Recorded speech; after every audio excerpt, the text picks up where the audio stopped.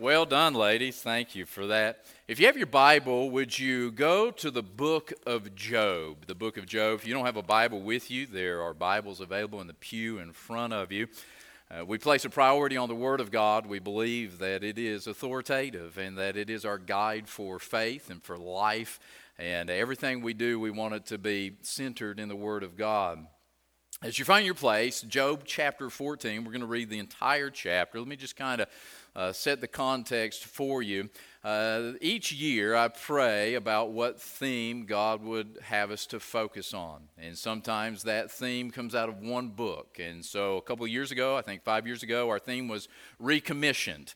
And that theme came out of the book of Acts. And I thought it'd be good for us just to go back and look at the original blueprint for the church and recommission ourselves to do that task.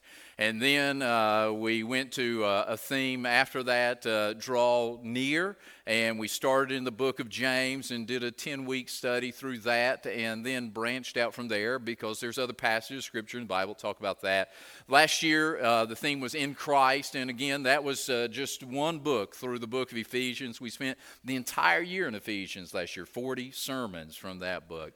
And as I was praying about this year, I just was thinking about all the things that have hit us in the last couple of years. The housing market, the economy, the stock market, all of the different things that seem to erode hope in the institutions and pillars that people usually place their hope in, right? If your currency is being devalued, that takes away some hope, right? If your investments are decreasing, then that kind of takes away some hope for retirement. If you're hoping to get into a house and the interest rates are going up, that takes away hope. And so as I was thinking about that, I thought, God has said a lot about hope in Scripture, and He hasn't placed it all in just one book of the Bible. And so this year, we're not just going to plant ourselves in one book and go expositionally through that book, but we're going to go through different passages of Scripture and different places in the Bible and talk about where God gives us hope. And so just to give you an overview, we'll be doing several mini-series, and we'll start with hope in Christ and how Christ gives us hope, and hope in creation. The very fact that God created the heavens and the earth, it gives us hope in the way that there's a divine order and a divine design. Hope in Bible characters. The Bible is full of narratives that document the lives of people that God worked in and through, and that testimony gives you and I hope because none of them were perfect. They were all flawed, and they all had idiosyncrasies, and yet God was able to use them to accomplish His task. And so there's hope in those Bible characters. There's hope in the church, this institution that Jesus Christ created. He didn't come to this earth and start a school. He didn't start an orphanage. He didn't start a hospital. He didn't start a bank. He didn't start a government. He started something called a church. And there is hope in that church. And so we're going to be doing things like that. And so to begin with, I want us to start in the book of Job, Job chapter 14, and it may not be clear to you at this point, but I think as we walk through this, you'll understand why I'm starting here, because this really kind of gives us the outline of what we're looking at, what we're talking about when we're talking about hope. Why do we need hope? Why do we need to focus on hope? Doesn't hope just come naturally? Doesn't hope just pop up everywhere? It doesn't spring out every season of life? And you and I know the answer to that. The answer is no, it does not. And there's a lot of hopeless people in this world. And the fact is, it's very hard to live life without hope. And so we're going to find the source of hope today. Job 14, verse 1, Job, in response to some of his friends after the tragic events that has happened, he says, "Man that is born of a woman is of few days and full of trouble. He comes forth like a flower and is cut down. He fleeth also as a shadow and continueth not. And dost thou open thine eyes upon such a one, and bringest me into judgment with thee? Who can bring a clean thing out of an unclean? Not one. Seeing his days are determined, the number of his months are with thee. Thou hast appointed his bounds that he cannot pass. Turn from him, that he may rest till he shall accomplish as an hireling his day. For there is hope of a tree, if it be cut down, that it will sprout again, and that the tender branch thereof will not cease, though the root thereof wax old in the earth, the stalk thereof die in the ground, yet through the scent of water it will bud and bring forth boughs like a plant. But man dieth and wasteth away. Yea, man giveth up the ghost, and where is he? As the waters fail from the sea, and the flood decayeth and drieth up, so man lieth down and riseth not. Till the heavens be no more, they shall not awake, nor be raised out of their sleep. Oh, that thou wouldest hide me in the grave, that thou wouldest keep me secret until thy wrath be past, that thou wouldest appoint me a set time and remember me. If a man die, shall he live again? All the days of my appointed time will I wait till my change come. Thou shalt call, and I will answer thee. Thou wilt have a desire to the work of thine hands. For now thou numberest my steps. Dost thou not watch over my sin? My transgression is sealed up in a bag, and thou sewest up mine iniquity. And surely the mountain falling cometh to naught, and the rock is removed out of his place. The waters wear the stones. Thou washest away the things which grow out of the dust of the earth, and thou destroyest the hope of man. Thou prevailest forever against him, and he passeth. Thou changest his countenance, and sendest him away. His sons come to water, and he knows it not. And they are brought low, but he perceives it not of them. But his flesh upon him shall have pain, and his soul within him shall mourn. Needless to say, it is not the feel-good chapter of the year. But let's go to God in prayer and ask him to open our eyes to discern the message that he has for us today. Dear Heavenly Father, we believe that this book is inspired by you, that though it was penned by men of old, they wrote as the Holy Spirit guided them. And so, Lord, it is with that belief that we come to this text of Scripture, knowing that these are not just the commiserations of a heartbroken father, but that these, Lord, are the ruminations of the Holy Spirit, that he is speaking through Job and through Job's situation into our brokenness, and that he is fully aware of the hopelessness that sets in with the years of life and the contemplation of death. And yet there is a seed of hope in this text that will be fully developed later in your revelation.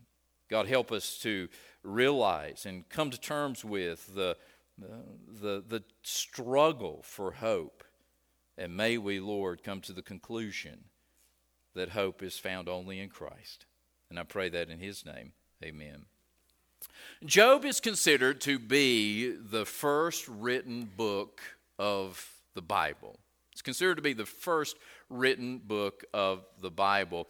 While Genesis records creation and the history of the antediluvian world or the pre-flood world, it was not written until the time of Moses around 1400 BC. And so while we're not given the details, either there was a oral tradition that was passed down from the beginning, that Adam passed it to his sons and they passed it to his sons, and perhaps it was even in a written document, but it was not gathered together and presented as Scripture until Moses comes along. And God raises up Moses to deliver a nation. And once God has this nation, now he deposits in the nation the Word of God. And it's going to be in their trust until Jesus comes. Romans 3 talks about the greatest gift of being a Jew was that God had given them the oracles of God, the revelation of God. And so Moses not only documents his present time with the Exodus and then delivers the Levitical law and records the book of Numbers and then his last dissertation in Deuteronomy, but God also used Moses to compile the previous records and inspired him to fill in the gaps that may have been missing so that there was a record from Genesis 1 until Genesis 50. But know this, it wasn't written down until around 1400 BC. The book of Job is an epic poem. It's like the Iliad or the Odyssey, but it is written about an actual historical person named Job. So it's written in that epic, poetic form, but it is not fantasy. It is not allegory. It is actually literal, and it is written about Job just simply in a poetic form, and that's why you find the wording that you find here. We know that Job was a real person, right? Sometimes people question that, and sometimes people assume that parts of the Bible were just allegorical. Some people will say that the first 11 chapters of Genesis are allegory, that's not real history. That's just simply stories that help us to live a good life. Sometimes people say that Jonah was not a real character in the Bible, that it was impossible for a man to be swallowed by a whale and then regurgitated and still live. And so some parts of the Bible, there are people who say, well, maybe this isn't real. And so sometimes people will say that about Job. But the Bible actually gives testimony to the fact that Job was a real person. Later, he is identified with other real people like Noah and Daniel by the prophet Ezekiel. Ezekiel is writing in a time when God's going to send judgment, Ezekiel 14, and he says, though Job or Noah or Daniel were here, their righteousness would not save us. And so there's a strong testimony. I know that Job's a real person because he's identified with two other real people. In addition to that, Job was referenced by the New Testament writer James. In James 5:11, he says, behold, we count them happy which endure. You have heard of the patience of Job and have seen the end of the Lord, that the Lord is very pitiful and of tender mercy. You say, well, how do you know that James isn't writing about the legend of Job? Because James is writing about God, and he says, here's the testimony that you know God has pity and mercy on you because he had pity and mercy on Job. If Job is imaginary, then it's only up to my imagination that God has pity and mercy on me. So you understand, the very first thing we need to establish is that Job is an actual real person, and that this is the first recorded book in the Bible. Job lived during what is called the time of the patriarchs, Abraham, Isaac, Jacob, and is believed to be mentioned in the genealogy record in Genesis 36 as a descendant of Esau. Now, I tell you all this history not just simply to take up time and to use up the slot that I have in the service. I tell you all of this history about Job because it actually helps us to understand a foundational truth about the concept of hope in the Bible. You say, well, how does it help me knowing that Job was a real person and that it's the first book that was written in the Bible? What does that have to do with helping me understand hope? Well, you see, if you were to look for the word hope in the Bible, if you were to pull out your Bible app, I've got the Blue Letter Bible app, and I can go to the search feature and I can type in the word hope, and it'll search it out for me. And you know the first place that you find the word hope in the Bible is actually, you don't find it until the 8th book of the Bible, the book of Ruth. And it's only mentioned one time. And so if you and I are reading through the New Testament or through the entire Bible like we are this year, taking it 3 chapters at a time, do you understand? It's going to be June before we get to hope. And if you're just a simple person like me making observations, you might begin to think, well, hope's not that important because God didn't put it earlier in the story. You read on, and you don't find the word hope again until the 15th book, the book of Ezra. And again, it's only mentioned one time. So if I'm reading through the Bible and I'm just reading through, I'm finding that there's no mention about hope. This word hope doesn't show up until Ruth, and then it doesn't show up again until Ezra.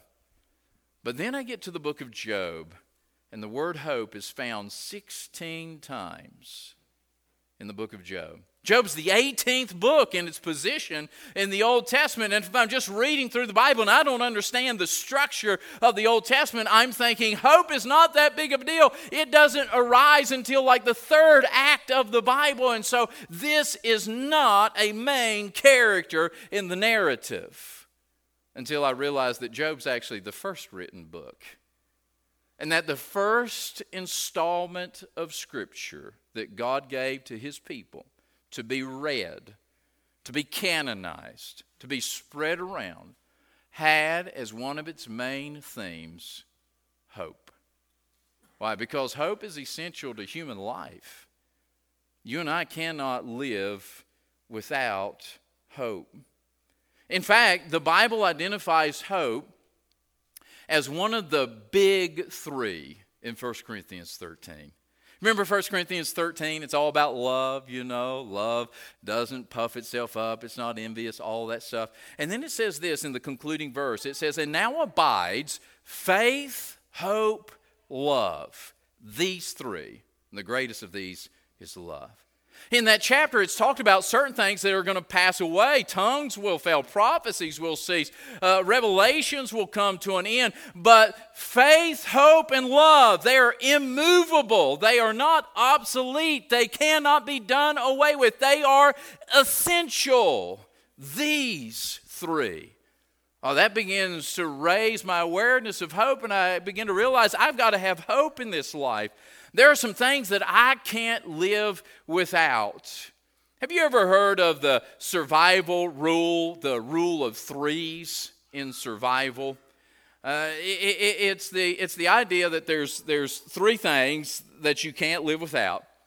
And those three things are food, water, and air or oxygen. And the rule of threes is you can make it if you're in a survival situation. You're flying, over some region that's unpopulated and your plane goes down and you survive, but you don't have anything. You can make it 3 weeks approximately without water or without food. You can make it 3 days approximately without water, and you can only make it about 3 minutes without air. And I would say to you that the big three that God lists in 1 Corinthians 13 are like that.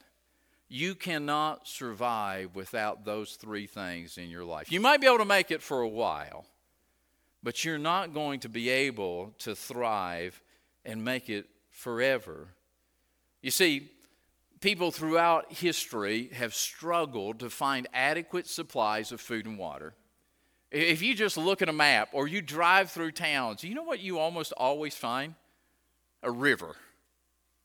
Why? Because there's a source of water. If there's a source of water, then there's a source of food. And that's how population has survived through all these centuries. And those places where they didn't have a source of water, you don't find cities thriving and existing and staying because they couldn't make it there. And in the same sense, people have always struggled to find hope. They've always struggled to find love. They've always struggled to find faith. And so every person who has ever lived has struggled to find an adequate supply of hope. Now, we don't have time for everybody to share their testimony today, but I imagine if we were just to have a conversation and we said, have you ever had a tough time finding an adequate supply of hope? Not that you've never had hope in your life before, or that you never find hope in anything, but have there been times in your life when you just didn't feel like you had enough hope? And I would say to a person, every one of us would say, yes, I've been there. There have been times when the circumstances, the situation, the news, whatever it was that came into my life, it robbed me of my hope. Well, Job is a prime example of the struggle for hope. And Job describes this plight that is common to all in this 14th chapter. In Ray Stedman's book entitled Let God Be God, he writes in this. In Job 14, Job addresses the helplessness and hopelessness of man before God. And that's exactly what you see. Job is bemoaning the fact that hope is destroyed, that hope is washed away. There's hope for trees that they'll recover, but there's no hope for mankind. We are not told exactly how old Job is, but he has to be over 50. He has to be over 50. Why would I assume that? Well, because he has 10 children who are all living independently. And so just for the math to work out, if all 10 of them have reached that age to where they can go out and live on their own, he has to be at least 50. And so it is from this perspective that Job looks back over his life and he summarizes the long haul of hope. Listen, this ain't a teenage boy whose girlfriend broke up with him. Do y'all remember the hopelessness of that? It was real. It was real. But you and I, as we go down through the years, we realize with the decades, we begin to learn what hopelessness really is. And we begin to realize that there's a pattern that our hope is threatened every single day. And everywhere we seem to place our hope, whether it's in a person, whether it's in a career, whether it's in a town, in a home, in a church, it always gets compromised to some degree. Notice Job's opening statement in chapter 14. Can I rephrase it for you? Life is hard and then you die.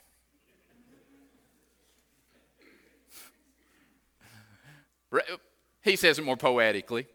It's an epic poem. He says this, speaking generally of all mankind, men and women. Man that is born of woman is of few days and full of trouble. Okay, Job, you've set the tone for us, buddy.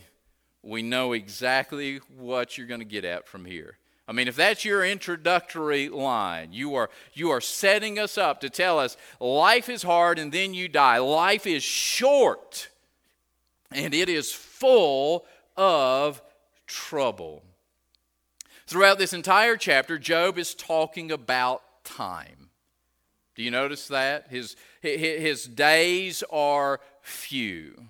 He makes reference to days, and he makes reference to months, and he makes reference to time. Everything in chapter 14 is talking about time. And Job is talking about how time robs us of our hope. It's inevitable. If you live any amount of time, your hope is going to suffer attack. It is going to become a casualty at some point. Your hope is going to be wounded. Your hope is going to be depleted. You're going to struggle to maintain an adequate supply of hope. And time seems to be the one consistent thing that keeps eroding it away. It does this in three ways. Number one, time reveals our sinfulness. In verses 1 through 6, Job describes how that we don't measure up. Sure, life begins with bright hope. He says in verse 2, it's like a flower. He comes forth like a flower. Oh, aren't flowers beautiful when they bloom? I mean, it's a spark of life, and the petals begin to unfold, and they are so bright, and they are so vibrant, and there is hope that that thing is going to spring and blossom and bloom, and then it begins to wilt and to wither and to fade and to dry away. The beauty of the flower is temporal. It does not last. And what Job is saying here is that life does begin with bright hope, man. The most hopeful time of my life was my adolescence. And for me, that ended about 7 when Dad left. But as a kid, It was full of hope. I mean, the world was a magical place. I could be anything that I wanted to be. I had an imagination. I didn't know all the threats that were out there. I didn't know what the bank account situation was. I didn't know the troubles that mom and dad were having. I didn't know all the threats to our national security. I was full of hope, and so were you. But what happens? Time. You and I begin to grow and we get older, and pretty soon that bright hope that we had in our youth quickly fades away. Job makes a reference to God's judgment in verse 3, indicating that none of us will pass inspection, and that if we are judged for our sins, there's no hope for any of us. He talks about how that the idea of our innocence is lost, and as we begin to grow and time passes, we realize that we are sinners. And that not only are we sinners by nature, we become sinners by choice, and we choose to sin. And the fact is, if God brought us into judgment, if God is bringing Job into judgment in this moment in his life, he has no hope because he is not perfect. None of us are. In verse 3, Job uses the contrast between clean and unclean. Did you notice that? In the order that we read our Bible, that's not unfamiliar language because Leviticus is full of this contrast between the clean and the unclean. But remember, in the dispensation of God's Word, this is the first time that it is put in written form. Job is saying something that then is developed later in the book of Leviticus. Who can bring a clean thing out of an unclean? Not one. And that juxtaposition of clean and unclean is a reference to the sinfulness and the holiness. It is a contrast meant to show that there are some things that are sinful and that God is holy and that they cannot be combined. And Job says, what I know about myself is that I'm an unclean thing and that it's impossible for me to bring something clean out of an unclean thing. The way that Job uses it is to say that we're all unclean in the sight of God, and it's impossible to make ourselves clean. Quite actually, it's hopeless, I would say. If your only hope is to reform yourself, to make yourself right, to get yourself to a place where you can be approved in the sight of God, you are without hope. I am without hope because you and I know that we cannot live a perfect life. That no matter how hard we try, we miss the mark. That's what the Greek word for sin means. It means to miss the mark. It's not that you're not aiming at the target. It's that you can't hit it. And that is the reality for all of us. And then Job concludes this section by saying that the best we can hope for is that God doesn't judge us during our life on earth for our sins. That's the only hope that we have. Because if God is to judge you or I right now for our sins, we have no hope. Because our sin is repetitive. We are pathological in it. No matter how hard we try, we are so thoroughly sinful that we cannot refrain ourselves from it. And then in verses 7 through 14, Job begins to talk about death. Number 2, time reminds us of our mortality. You see, with time in life, we begin to realize that we're not perfect. Oh, when I was a kid, I used to imagine I could do all kinds of things. Maybe I'll be a musician. And then I tried to play a musical instrument. And I realized that's not happening. And then, as a kid, I was told you could be whatever you want to be. And I thought, well, maybe I'll be a basketball player. And then I grew about this tall with red hair and freckles, and not any of them made it to the NBA yet.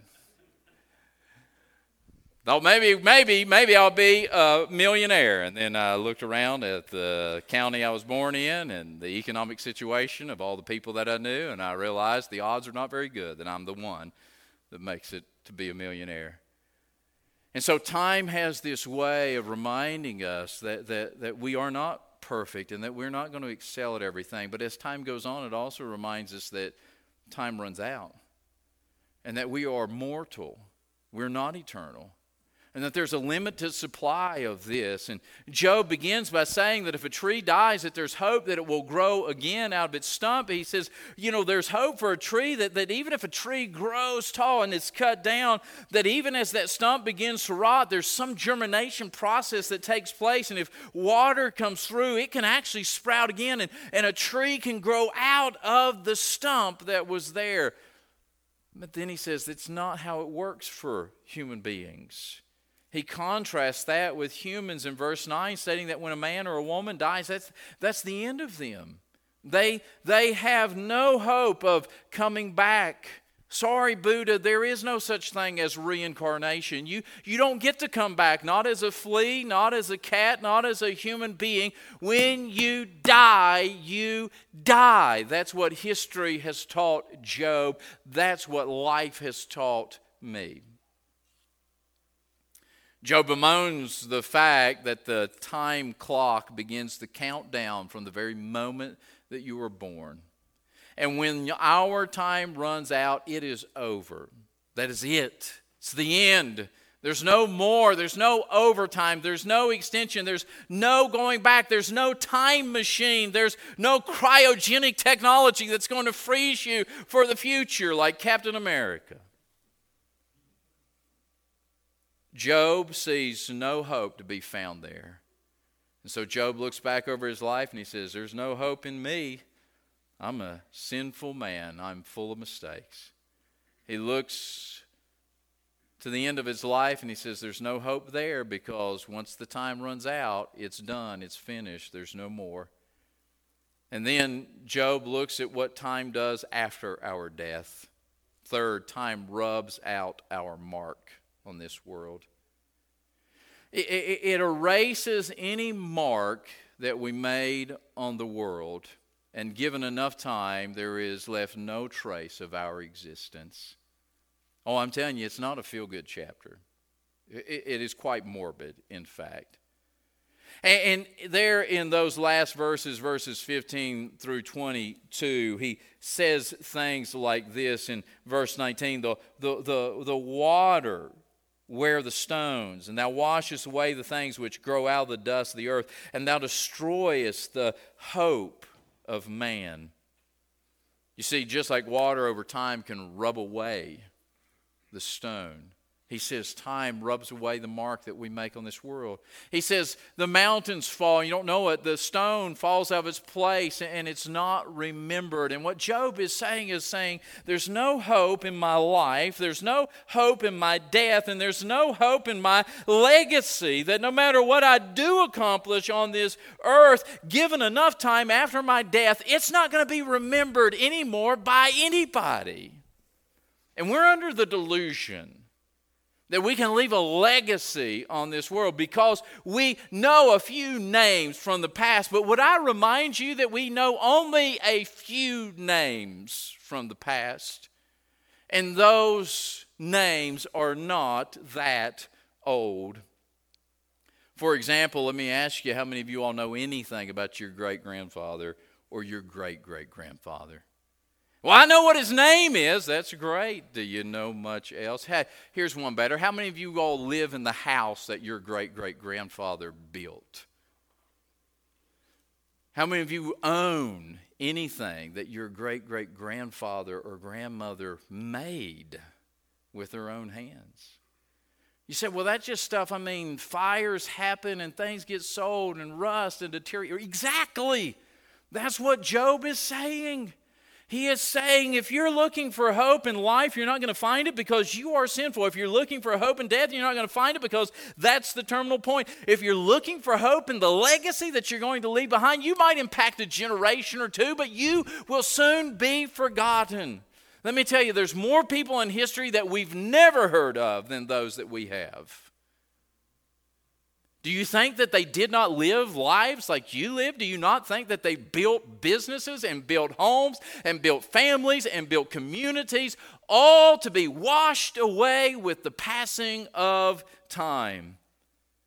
Job, in his brokenness, speaks truth, and we know it. and we're faced with the same problem that he was faced with, where can we find hope? Like, Pastor, I was really excited when I walked in and I saw hope in big, bright letters. I mean, these are the biggest letters we've ever had in this area. Like, you were shouting at us, hope! There's hope in this place. Come on in. You're going to get some hope. And now you may feel less hopeless than you've ever felt before. That's the problem. But can I tell you, there is hope to be found in Job 14. Job framed a rhetorical question in verse 14 of this chapter, to which his audience's obvious answer would have been no. Look back at verse 14. Pretend you don't have a New Testament. Pretend that you're living in the day of Job. There's no other scripture that's been written down. And you come across this epic poem. And you read, and you get to chapter 14, and you find this question. Verse 14, if a man die, shall he live again? And your answer would be no. No. No, that's obvious. Nobody lives again. They don't come back from the dead. You don't recover from death.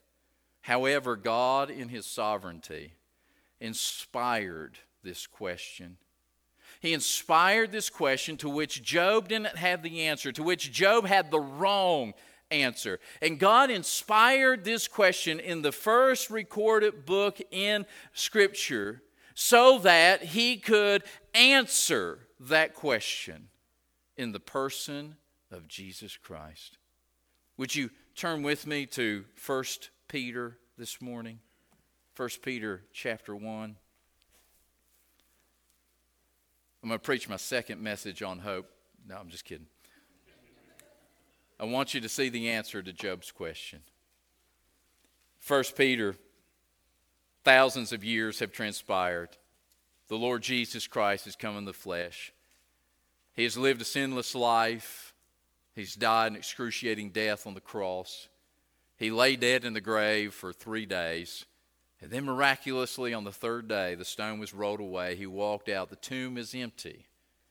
And there is this new movement that keeps talking about a resurrection. And they keep pointing back to this one named Jesus. And they say, because he rose again, all that believe in him will rise again. And they go around the world preaching this message. In 1 Peter, near the end of his life, Peter writes this, blessed be the God and the Father of our Lord Jesus Christ, which according to his abundant mercy hath begotten us again to a lively hope. Where is this living hope to be found? By the resurrection of Jesus Christ from the dead. To an inheritance incorruptible and undefiled that fadeth not away, reserved in heaven for you, who are kept by the power of God through faith unto salvation, ready to be revealed in the last time, wherein you greatly rejoice, though now for a season, if need be, you are in heaviness through manifold temptations. Oh, Peter answers the question that Job asked, and he says, yes, you're going to be in heaviness in this time. Yes, you're going to have some trials that are going to test you. Yes, you're going to experience some sorrow. But let me tell you something. You have a living hope. Better than that, you have a lively hope. You know why you know why the King James translators translated lively?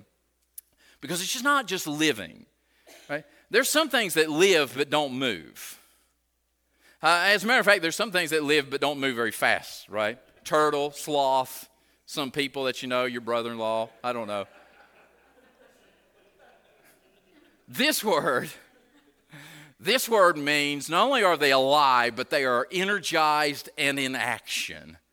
And what he's saying is, hey, look, let me tell you something. Yes, you're going to experience what Job experienced. Yes, you're going to have some heaviness. Yes, there are going to be things that threaten your hope. But you have a living and active hope. You have a hope that cannot be killed. That hope is in the resurrection of Jesus Christ. And it guarantees you an inheritance in heaven that fades not away. It cannot be washed away.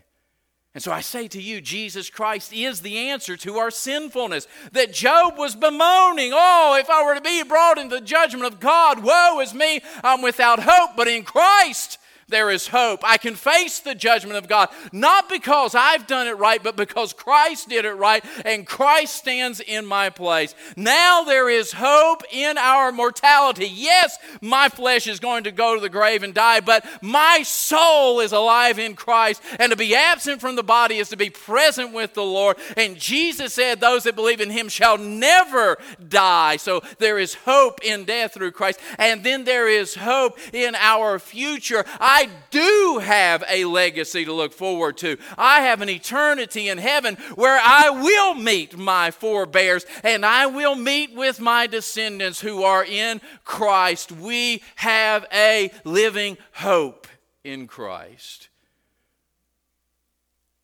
Our only hope is in Christ.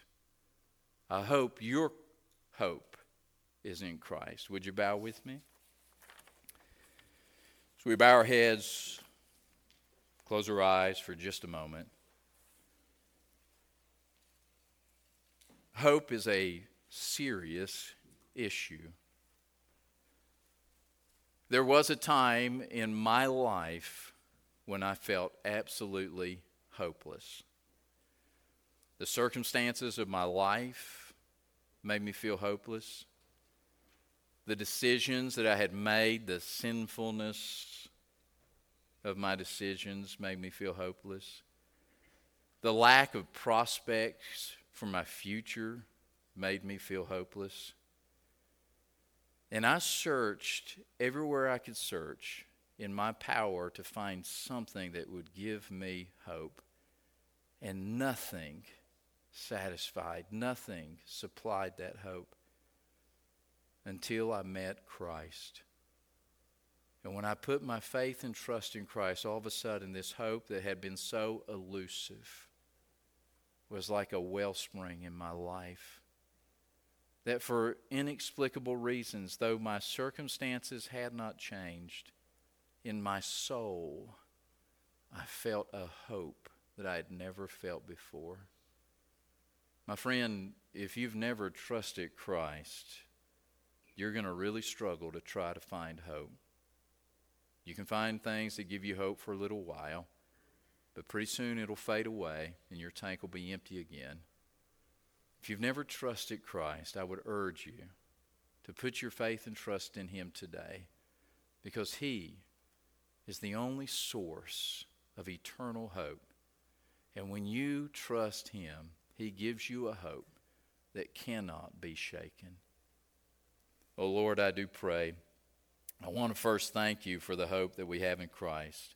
So thankful, Lord, that You took me on the journey that You took me on, allowed me to feel the darkness of despair so that I could revel in the light of Christ. Lord, I thank You for each and every person who has come to faith in Christ and has discovered the living hope that He brings. But Lord, I pray for the people here today who may not know Christ, those who may be struggling to find hope. I pray that today they would just surrender, that they would surrender their all to You, that they would put all, Lord, of their hope in You, that they might find that You are faithful, dependable. Lord, I just pray and ask that all would know the hope that comes in Christ.